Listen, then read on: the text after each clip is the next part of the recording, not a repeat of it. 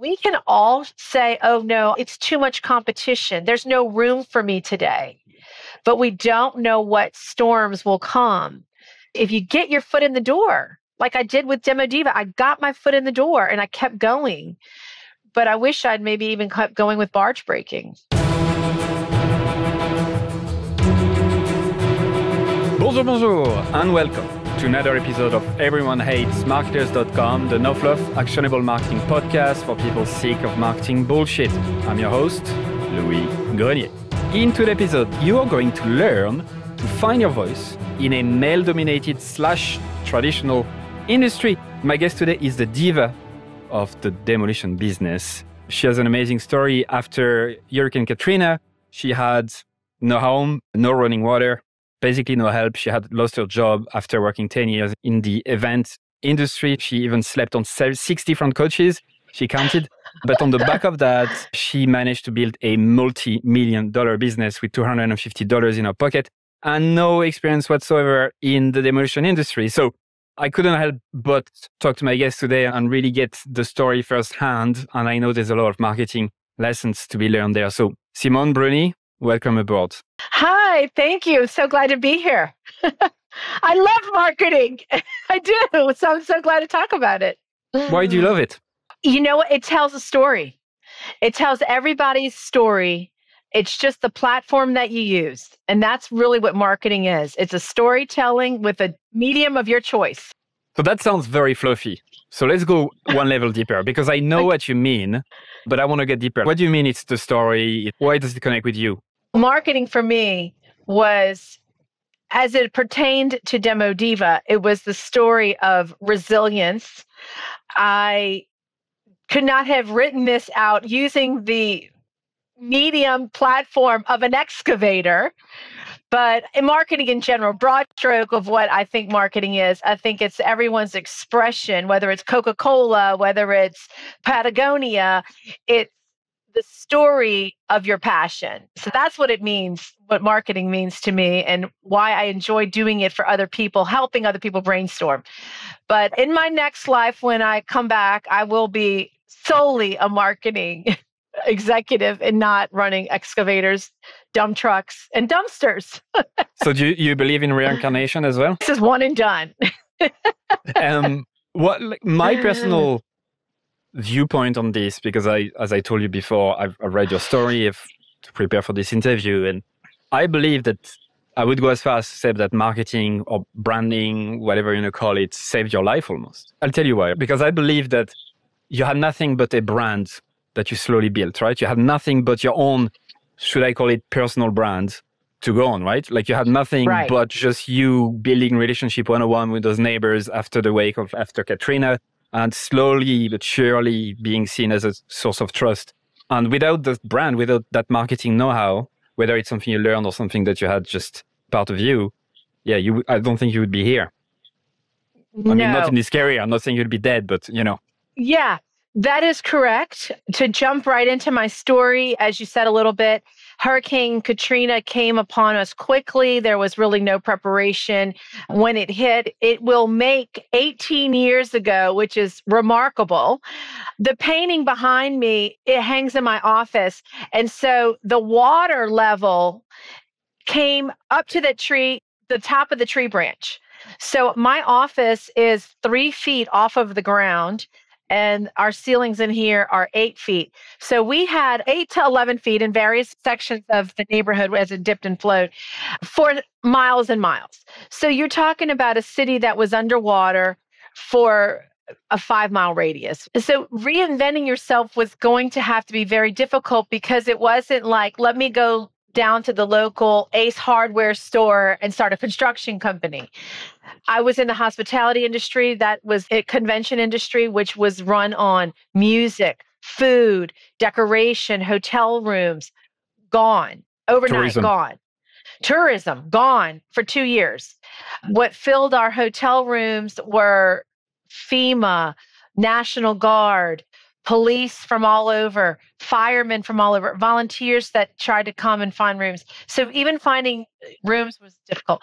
So I found myself flooded, laid off, And for months, now let me just say this, Katrina and this situation was not a hurricane experience. This was the failure of our levee system built by the Army Corps of Engineers. So this was like really a federal disaster, if you will say so. This isn't like in Florida where they see the cone coming and then they can rebuild. So we didn't know how long. Everybody was scared. They didn't know how to rebuild. For about 3 to 5 months, I was like, what am I going to do? Everybody was paralyzed. Finally, I just jumped in. I had 2 Brazilian brothers that were helping me gut my house, and they did not speak English.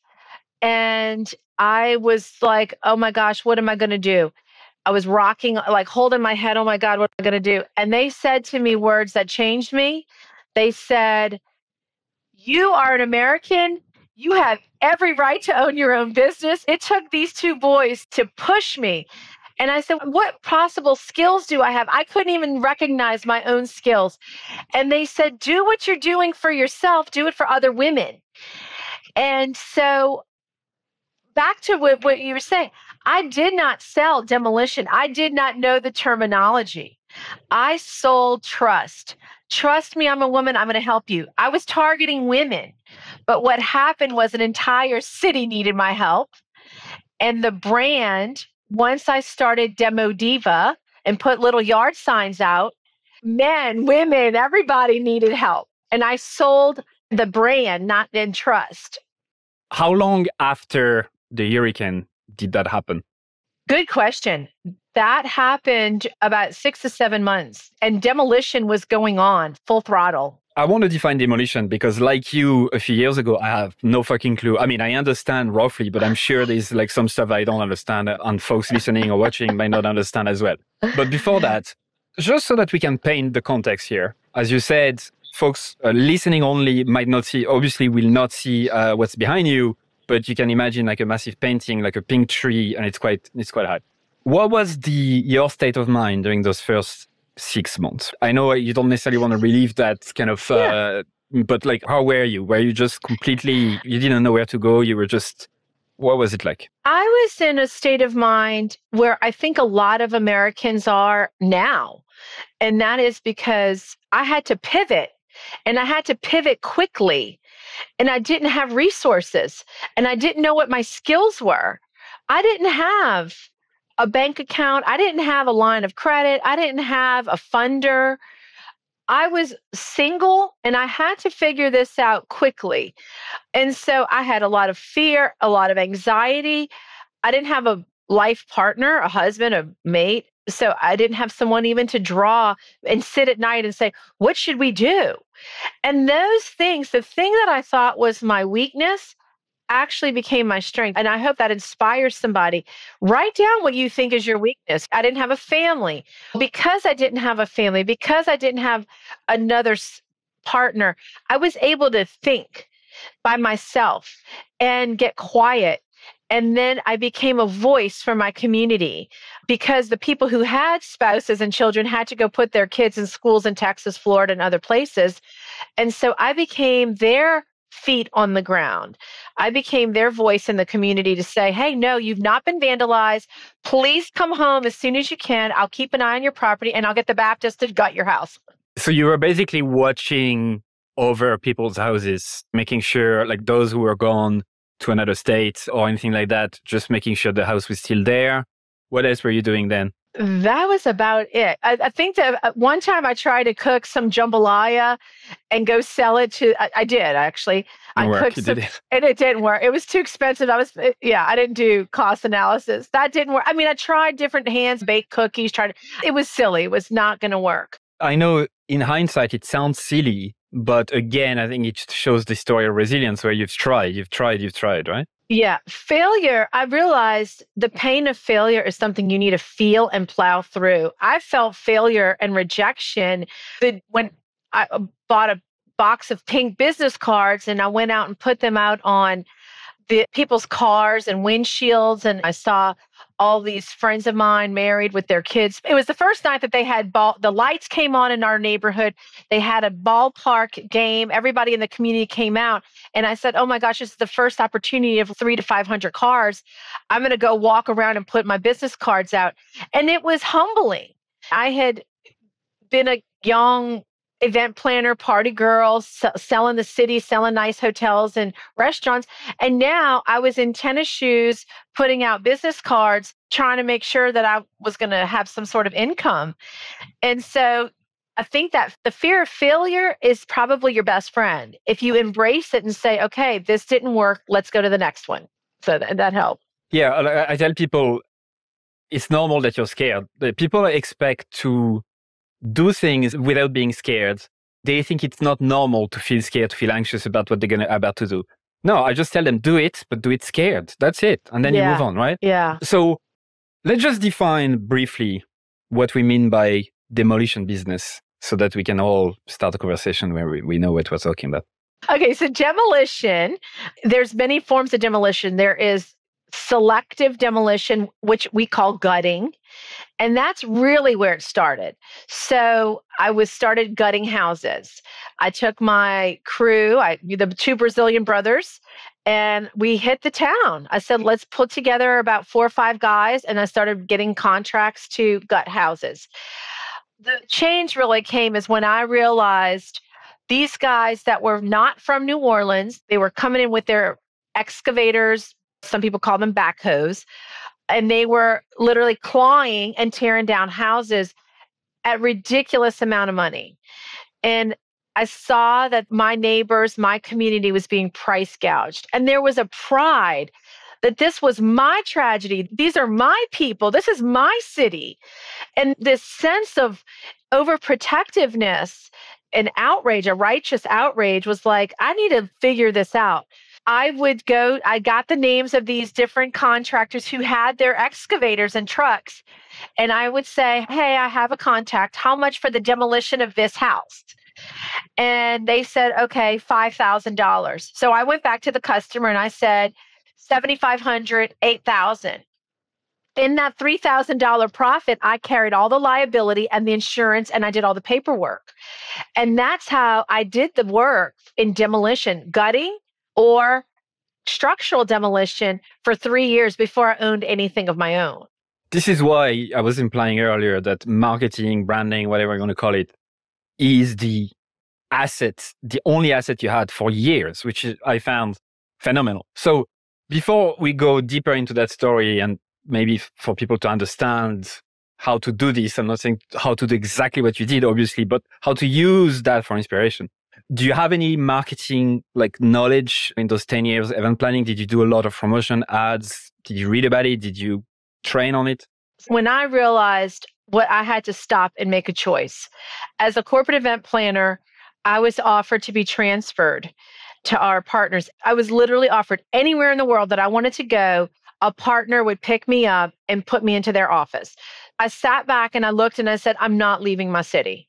I literally chose, I'm rolling up my sleeves and I'm going to start gutting. And I started gutting I helped the Brazilians, and I saw all these young volunteers. For example, there was a story of my stories is a Jewish man. He was in a van, and it said New York City Synagogue. And he saw me working and he saw my hat. He said, do you live here? And I said, yes. And he started crying. And he said, I took 1 week off of work to come and help you all because Louisiana sent us a fire truck after 9/11. Now, just to put this in perspective, 4 years after 9/11. And he said, you all sent us a fire truck, and I knew that I had to give back to your community. So this is the atmosphere that was happening at the time.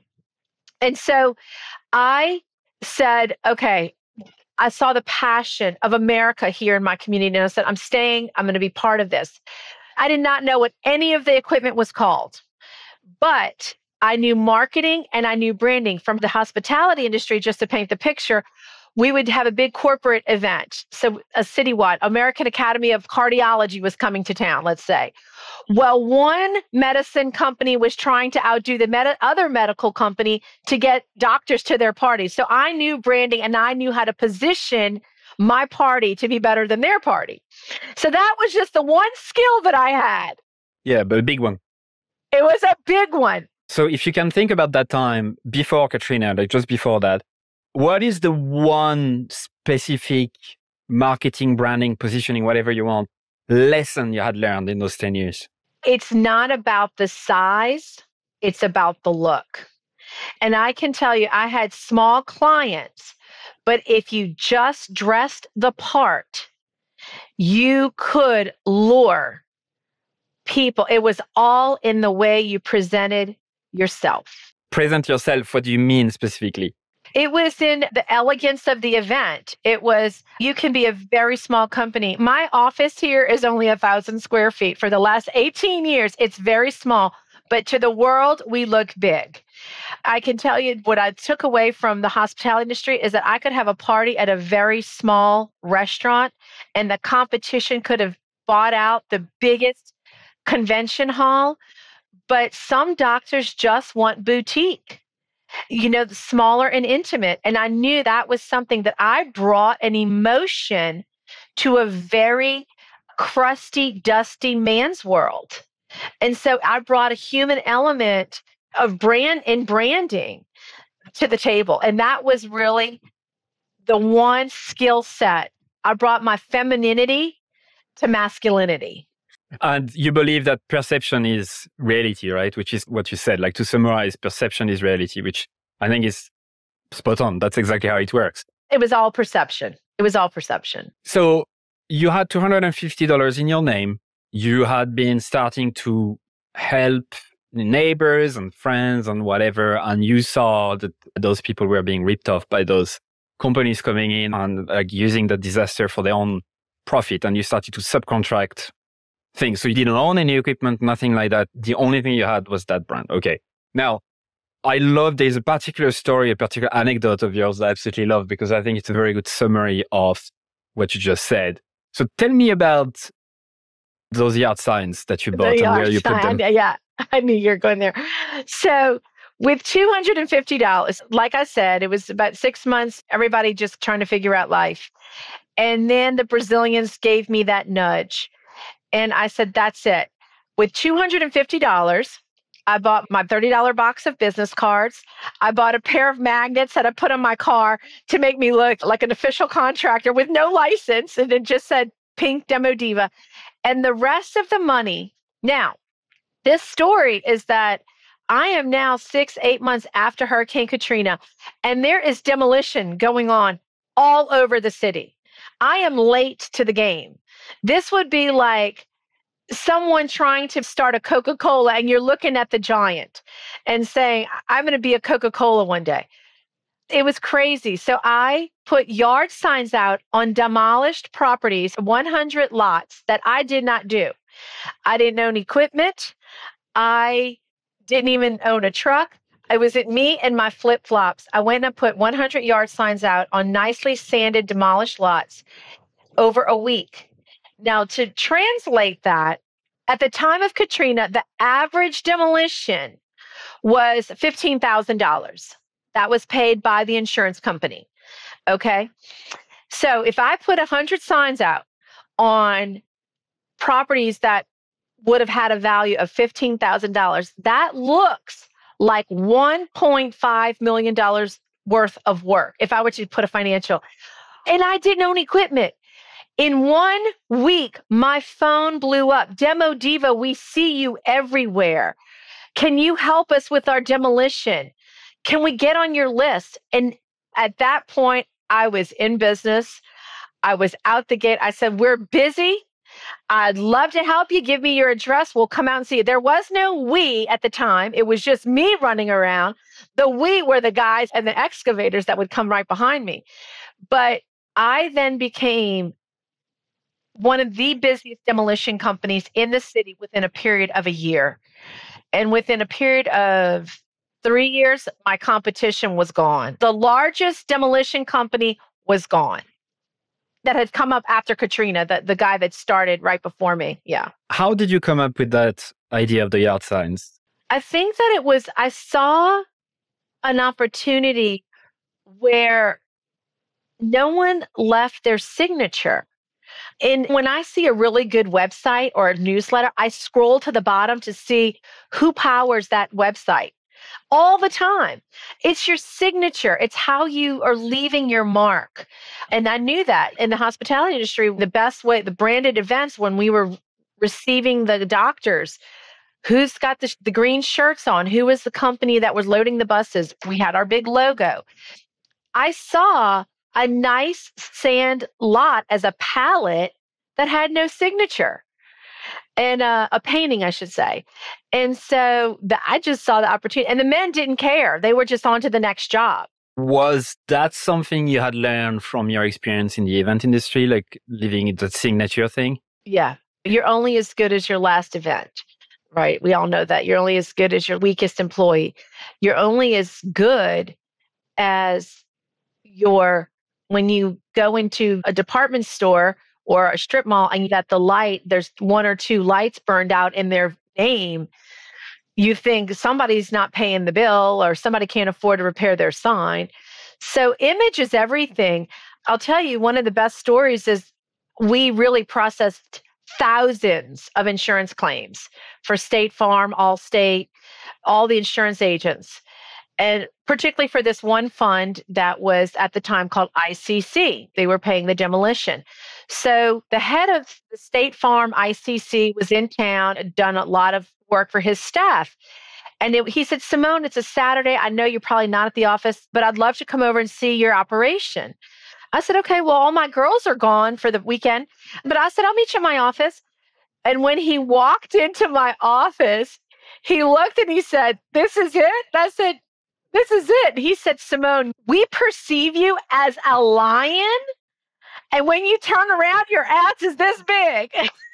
You're a cat, little cat. A little cat. And I said, that's the biggest compliment. Let's look at that branding of yours that you came up with. And I think you came up with it very naturally, should I say. But for folks listening to the podcast who haven't checked out what you've done yet, let's try maybe describe at the time what you went with. For the first 2 to 3 years, my branding was very on a shoestring budget. I didn't even perceive, I don't even know if I would have named my company Demo Diva because there's nothing diva about me. It's sort of kitschy. And I just thought, okay, I just need a flash in the pan business until I can get back to my real career. And the more that I realized what the demolition industry is and the sounds of it, the smells of the earth, I love the demolition industry. I love the story and the emotion behind behind every building. The demolition industry is not just, it's selling a commodity. We're selling steel, we're selling antique bricks, we're selling crushed concrete. So behind it is a strategy. For 3 years, I just operated. I told if I got a job in demolition, I made the men wear my pink t-shirts. I said, if you're on my job, you have to take off your t-shirt and put on my t-shirt. And I would stick my little sign in front of the job. But it was very shoestring. And this was my name in my city. And I could see that I was losing quality control. And so my identity started to shift one day I went through a drive-through and a McDonald's, and I had my magnet on the car. And a young girl in McDonald's says, are you the Demo Diva? And it was the first time that I was greeted as like a persona. And I said, yes, meekly. I was embarrassed. And she said, you go, girl. And I couldn't believe that others. And so my eyes started to shift. I was in my early 30s and I had to shift myself. And I myself grew with the company. And then I said, you know what? I can do this. And that is when I decided I'm going to go get skin in the game. And I love this industry. I love the sounds of it. And I'm never going back to the hospitality industry. And so I went to purchase my first excavator. Great. Before we go into that, let's backtrack a bit. In hindsight, it sounds obvious, right? People listening will be like, duh, male-dominated industry, she's a woman, so therefore pink, therefore Demo Diva, therefore whatever. It always sounds easy in hindsight. But at the time, do you remember when you had this first idea of the name, the color you want to use? Did you doubt it? Did you feel like it was obvious? How did you feel about it? I just thought, again, it would be a business for a year. that would just tie me over. I almost felt like it was something like a garage sale, like, just trust me a little bit. I'll hustle a few dollars from this person and that person. I did not catch the vision until I really got a year into this and I realized, no, this is a very big industry. And my vision for Demo Diva is so big, I can't even, if I were to dream big, and I'm going to share with you, is that I believe that Demo Diva can be a pink Calvary of hope globally. That's where I want this to go. I want to be synonymous with You've got American Red Cross coming and you've got Demo Diva pink heavy equipment coming. And that is what the demolition industry is. It's synonymous with hope and progress. So that's where I said, that's where I'm going. So let's go back to that moment of you picking that brand. Do you think you've picked such a distinctive brand, whether it's the name, the color, and maybe something else that I'm forgetting, because you, in your head, it was temporary? So you went all the way. You took all the risk. Now I'm just thinking with you out loud. So maybe this is dangerous. That's what I do all the time. Yeah, this is maybe, now you're tugging on heartstrings. Because I think if I had to say, I don't even know if I would have, even if I thought that I was going to have a legitimate global business, would I have just picked pink? I have just hidden behind, oh no, women, I just want to work with women, or, oh, women will trust me? Or would I have like really bellied up to the table and said, no, I'm going neon orange and green and blue, and this bitch is here, And I don't know if I had that confidence. I didn't. I can tell you I didn't. And so I did hide behind the color to say, this is a woman-owned business and I'm here to help women. And it was the affirmation of my community to say, the men saying, we need you too. And the men saying, I don't know what that thing is called and I'm embarrassed, so I'm going to go with you. And I've had men tell me that. So men have come to me because they don't know that they're doctors and they don't know the name of an excavator and a low boy and all the equipment that goes. What's a low boy? The low boy is the trailer that hauls the excavator. And do you own any of those wrecking ball thing like in Miley Cyrus song? No, wrecking balls are dinosaurs and it's sort of dangerous to use at this point. It's uncontrolled demolition and there's now attachments and progress that So disappointed you don't own a fucking wrecking ball. You need to parody the song. I know it's a bit old now, Miley Cyrus, but you need to do it. It's perfect. I need a video of me straddling a wrecking ball, swinging. Yeah, that sounds sexy. Maybe you can make it whatever. But I was just thinking with the pink and all, that could be great. Anyway, you basically took all the risk because you knew it was just temporary in your head and you went all the way. And do you remember when you started to put those yard signs and all of that, like the initial reaction? Did anyone come to you and say, what the fuck is this? The very, very first day that I came in, I remember putting the magnets on my car and I was so proud. I was driving in and I felt almost like embarrassed, like vulnerable. And I was like, okay, this is the new me. Here I am telling the world. And I was at a red light and a pickup truck of guys pulled up next to me and started yelling out the window and flipping me off and just mocking me. And I was so caught by surprise that was going to be the reaction. And another time I was at a bar and it was after Katrina and there was very few people in the city, just contractors. So there was a guy sitting on a bar stool and he was leaning back on the bar stool and he said, so what's your business? And I thought, oh gosh, here we go. And I said, Demo Diva, it's a demolition business. And he goes, that's effing stupid. He goes, a construction company is like an acronym, like ABC. And I remember thinking, I'm going to kick this bar stool from under you and you're going to fall. That was the reaction initially. I mean, now listen, men weren't even wearing pink. Okay. Like now men will wear a pink polo shirt, and pink ties. But 18 years ago, it was just coming in. So it was still a little bit of a taboo for a woman to be out there. It's not so much anymore, but that was the initial reaction. I love this. And the reason why I'm asking you all of those specific questions is because people listening or watching this, whenever they want to do something, that is a bit risky or they feel it's risky, that's exactly how they feel.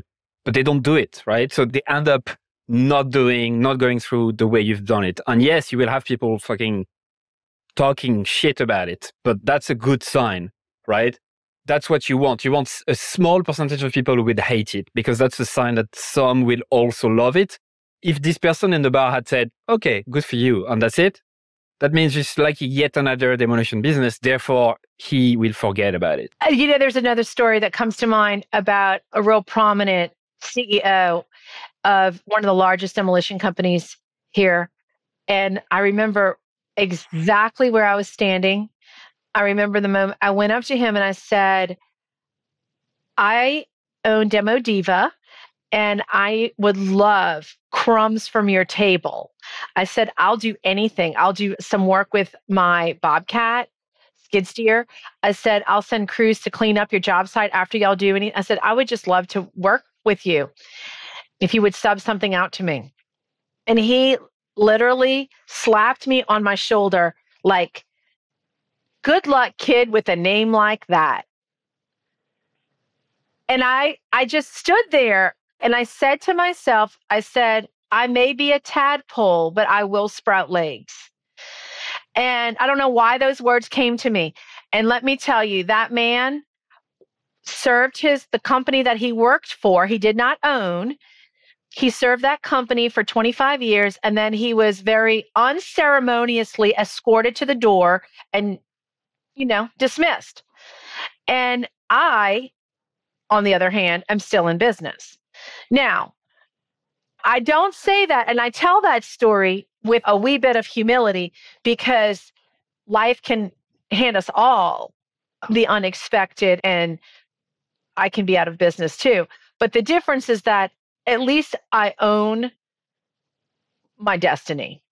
And for him to have reacted to me like that, I thought it was just arrogant. So I've come across that. And it's shifting. And as a woman in this world, people have asked me, what is it like to be in those circles? A woman in a man's world. First of all, it's not a man's world. I have never, ever looked at myself as like me versus them at all. I'm out here just as they are to learn and to serve.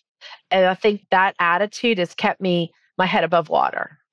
Yeah, it's very inspiring. So what would you say to, I would say, non-white males? And I know I'm getting every time I said that, some people don't like it, but fuck it. What would you say to non-white males, so folks who are like not in the minority group, like women and others, who are longing to do something like you're doing, not demolition business, the bigger picture, like doing something they own, doing something that stands out, doing something that they believe because they want to help and all of that. What is the one tip that you give them to become like you in that way? I would say, come on, because everywhere the diversity is strength. And wherever there is a majority, there is a weakness. And so you look for an industry or a place that is not diverse, and you're going to find a weak link. Because if you don't have diverse thought, you don't have diverse culture, you're not reaching society. I will tell you, my crew are all Black men. I love them. They love me because we come from so many different backgrounds. When we have our staff meeting, and we have a lot of Hispanics. So when we come together, everybody's bringing their food to the table in a good way. And that's what's made us strong. We here at Demo Diva, we reach the community because everybody here has lived in some corner of the city. Everyone here has some sort of background, economic and social, that helps us. And that voice combined has really built our company. It's a fantastic answer. And I don't say that just to please you. It is a fantastic answer. So picking industries or categories that are very vanilla, like everyone looks the same or whatever, and finding an opportunity there and using diversity as your strength, not as weakness, but like really using it as your strength. So maybe if we go outside completely of the demo business and if we look at your marketing know-how, Can you think of another example, an industry category, whatever, that you've noticed, that you've observed that is ripe for this type of? Truck drivers. Women truck drivers. Okay. I mean, that's not necessarily construction. You can work for Walmart. When you sit in air condition, women, for example, are so delicate in their fingers. Anything where women at the controls with their finger, I'm speaking to women. If you are Asian, the Asian community is not in that I see in the construction industry. I would say bring what you think is your weakness to the table, and it will really become your strength. I go back to the words of an Indian man, an Indian from India, and he came to me with a very big job. And his job was he had bought 10 barges, old barges that float down the Mississippi River carrying cargo, but these barges were no longer really viable, and they call it barge breaking, where you cut up a barge, you pull it ashore and you cut it up and you sell the steel. And so he got my number and he said, I'd love to give you the contract. And so I searched for places up and down the Mississippi where there was a landing, we could crane these barges up onto the shore. And the largest barge breaking company had just moved into the area. And the only dry dock that was available was right next door to the largest barge breaking company. So I went to him and I said, I don't think I can do this.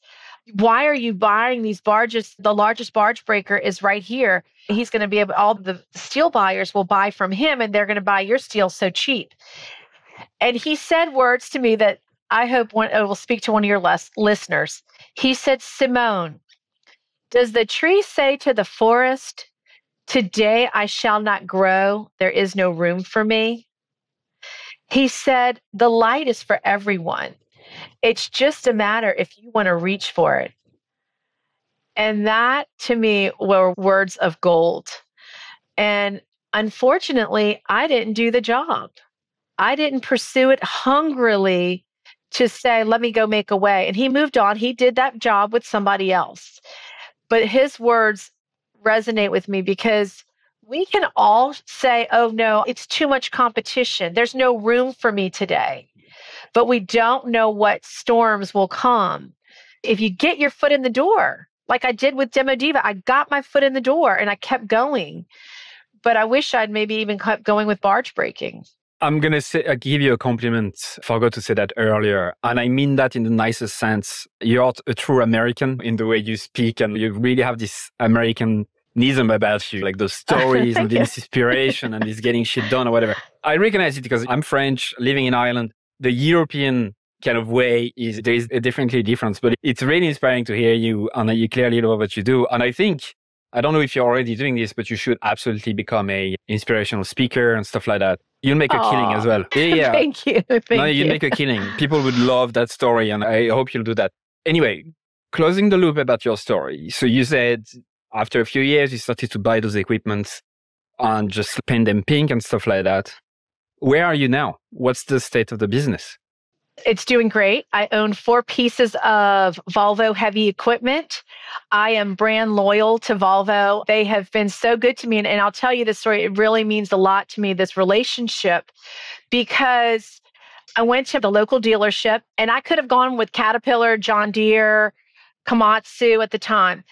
But the reputation at the time of Katrina 3 years out, when I said, okay, that's it, it's time to get in the game, I was not going to get my hands dirty. I was like, I don't know I was scared of being a mechanic. I was scared of repairing this. That was the thing that feared me, not getting my hands dirty. I love getting my hands dirty. I was more like, oh God, it's such a huge piece of equipment. And so the reputation at the time was that the Volvo dealership locally called Scott Equipment had the best repair shop. So I went there. And also the other thing was that Volvo had the best fuel consumption, that they were good on that. So I went to the Volvo dealership and I was sucking on my iced coffee. I was so nervous. And I got there and said, the lady at the front was like, Demo Diva's in the house. Demo Diva's here. And so the salesman who'd been trying to get me to buy the equipment for 3 years said, I just left the shop. Keep her there. So he comes back He goes, I can't believe you're here. I said, I'm finally ready to do the deal. So we sit down, we do the paperwork. And at the very end, I said, I'd like to have it painted pink. Can you give me a quote on that? So he goes to the back and he comes back and he says, we're not going to finance that. You have to pay that up front. And I said, oh, really? He goes, and that's not how heavy equipment goes. He goes, you're going to trade this in 3 years. That's how we do it.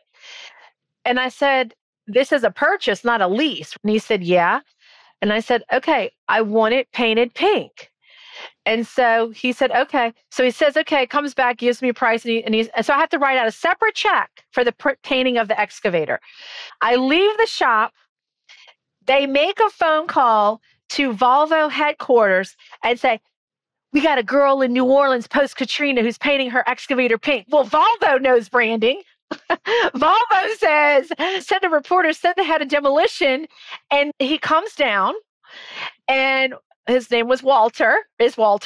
And of course, like a true event planner, I have a ribbon cutting and a party for my excavator that I named Smashing Star because she looks smashing. And Volvo does a story on it, puts it in their national magazine.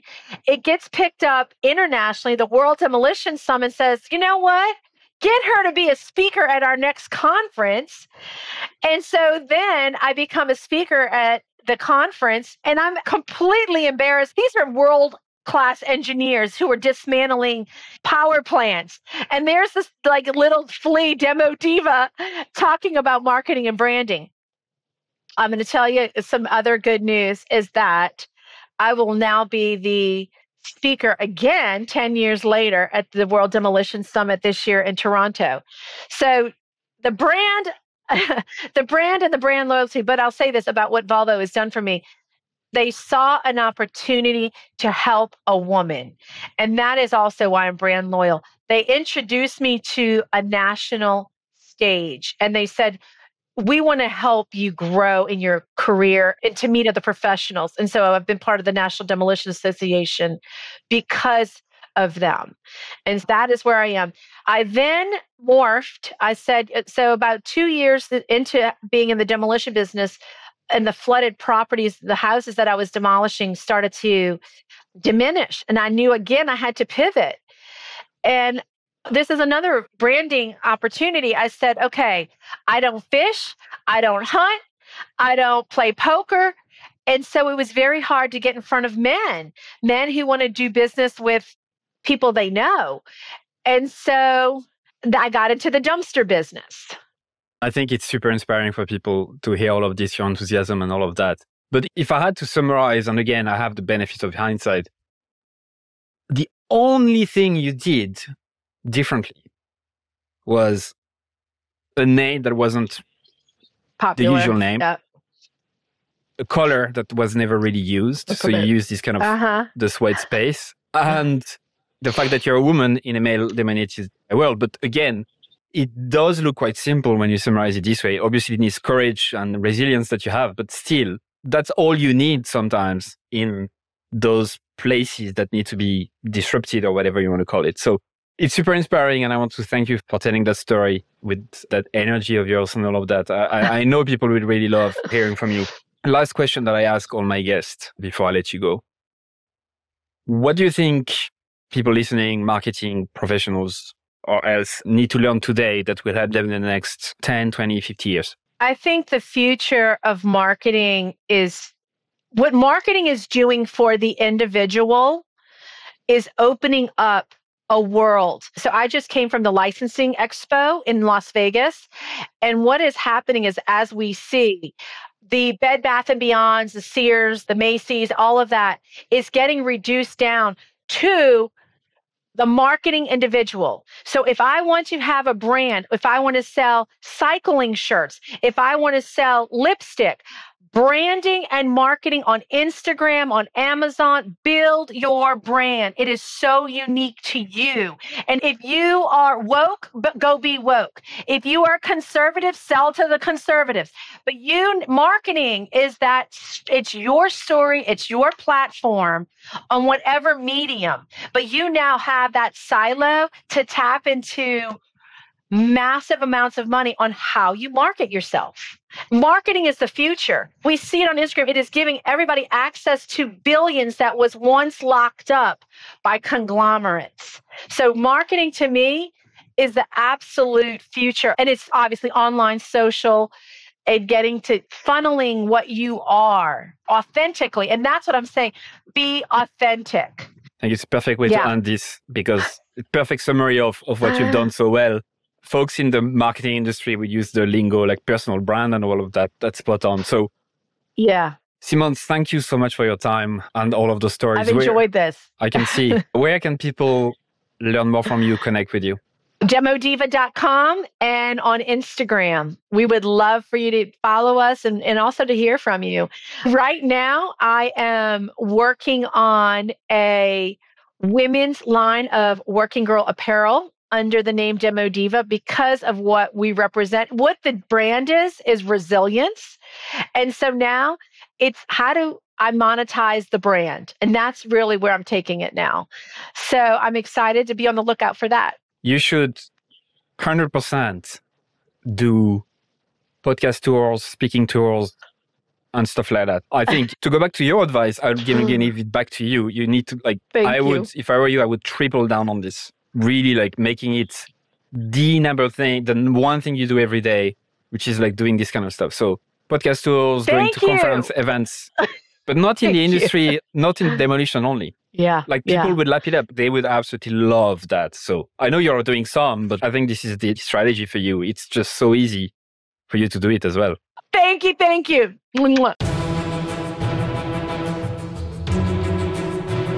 And that's it for another episode of EveryoneHatesMarketers.com. Thank you so much for listening. I'm super, super grateful. I'd love for you to consider subscribing to my daily newsletter, Monday to Friday, called Stand the Fuck Out Daily. I send very short, hopefully interesting, surprising, shocking, entertaining content to help you stand the fuck out. It's at EveryoneHatesMarketers.com. You can subscribe for free and obviously unsubscribe whenever you want. I'm just going to read a couple of emails that I got recently as a reply. Juma said, your content attacks the mind primarily, which is such a good thing because most of us are skilled at what we do, but we don't have the courage to do it our way. Mark, who just subscribed a couple days before, said, this is my first issue of your newsletter. Love it. Glad I subscribed. Brianna said, I just realized this morning that my email habit is now to 1, skim through the list, 2, select all unread industry email except yours, 3, delete and don't think twice, 4, quickly skim yours. Amy said, also loving the new content that's coming from you. It feels really lovely. Candle said, I like your writing a lot. It really resonates. There's so much bullshit out there. It's good to touch the authentic. And Chloe said, where is the I fucking love this email button? Brilliant. I hope you subscribe. You'll be joining more than 14,000 subscribers at this stage, which is crazy. It's the size of a small stadium. Anyway, thank you so much. See you on the other side.